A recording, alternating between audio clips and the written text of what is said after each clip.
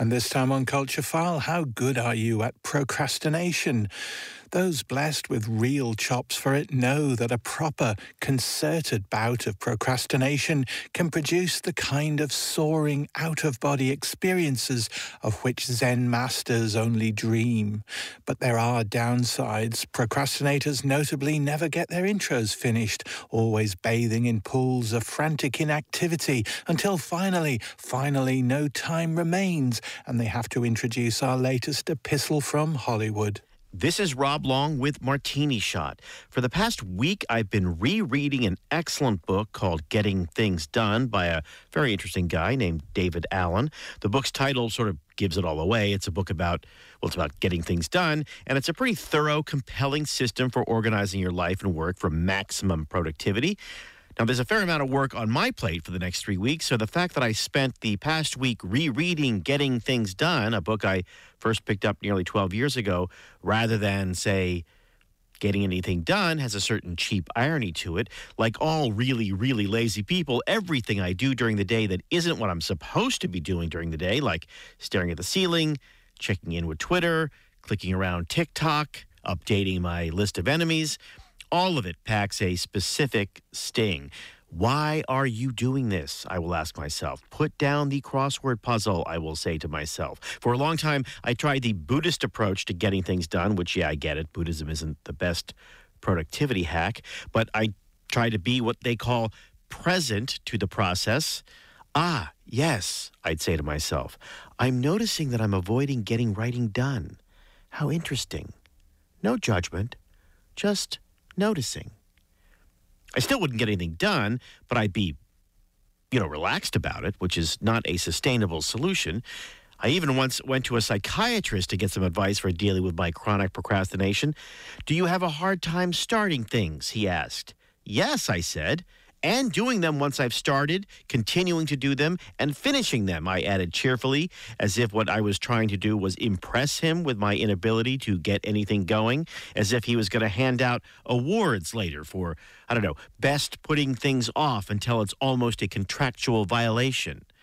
Instead, he looked at me sadly and said, maybe you're just not meant to be someone with deadlines, which for a writer is sort of an existential issue, and which I later learned was probably some kind of breach of professional ethics on his part. But it did the trick, and then I never went back and have spent the ensuing years picking up this book or that about time management or workflow or self-help and, of course, getting things done. A month or so ago, I had a script due. It was, in many ways, the perfect test case for a truly dysfunctional procrastinator. The project had been long simmering. There was plenty of time for outlines and revisions. The deadline agreed to was ample and months away. In other words, a normal person working slowly and deliberately in a stress-free and measured way could easily meet each key deadline without any trouble at all. There was no reasonable way, in other words, to explain why I had dithered and frittered away so much time, except to admit that I am, in fact, a dysfunctional person who cannot manage himself. And it's incredible that I have come this far. And then the worst possible thing happened. I got an excuse. COVID has, of course, it goes without saying, been a terrible tragedy for the world. People have lost loved ones, not to mention jobs and savings and businesses. And stipulated, COVID is an unspeakable global disaster. However, because it's disrupted the normal pattern of television production, along with the usual crush of development and casting a series, the one group that has materially benefited from the worldwide pandemic has been my tribe. The procrastinators. In December, when I should have been finishing up the script for my deadline in January, I instead decided to put it all off until after the new year, after which I knew I'd have plenty of time to fix and polish the draft and get it in right when it was wanted. Now, this is a pattern I've repeated for decades. I look at the job ahead of me, I look at the calendar, and then in a series of complicated and delusional logic steps, I prove that I still have a lot of time left. That's no need to panic. Can take the week off. You'll power through it next week or next month or later when there's plenty of time. This time, I did all of that, of course, plus I got COVID. The mildest case, a week or so at best, some mild fever, a little fatigue, but I'm a lucky person and I'm grateful to God that it was just a touch. However, the thing is, when you get COVID, you're automatically relieved of any accountability for a while. Your past agreements and covenants are null and void. You can be as late as you like with material. And here's what's amazing. No one can say anything about it because you have COVID. And COVID is serious, even if yours isn't. And no one wants to be the guy who calls you up and says, hey, come on, you're not that sick, get back to work.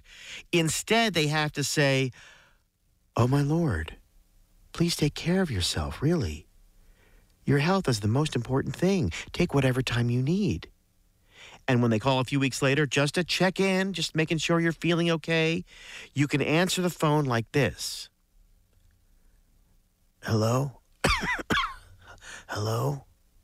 And that buys you another 2 weeks tops.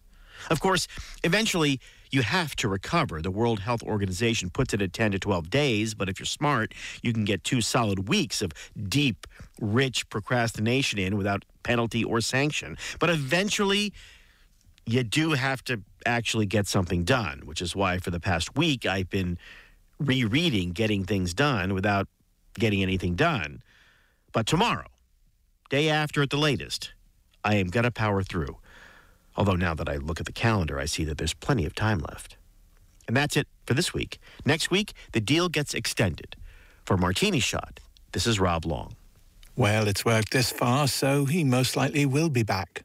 Tomorrow it's Culture File Likes, and then on Saturday evening, the Culture File Weekly takes in reality dating, a love story about a table, and a few moments of contemplative dance. That's Saturday, 6:30 p.m. here on RTE Lyric FM.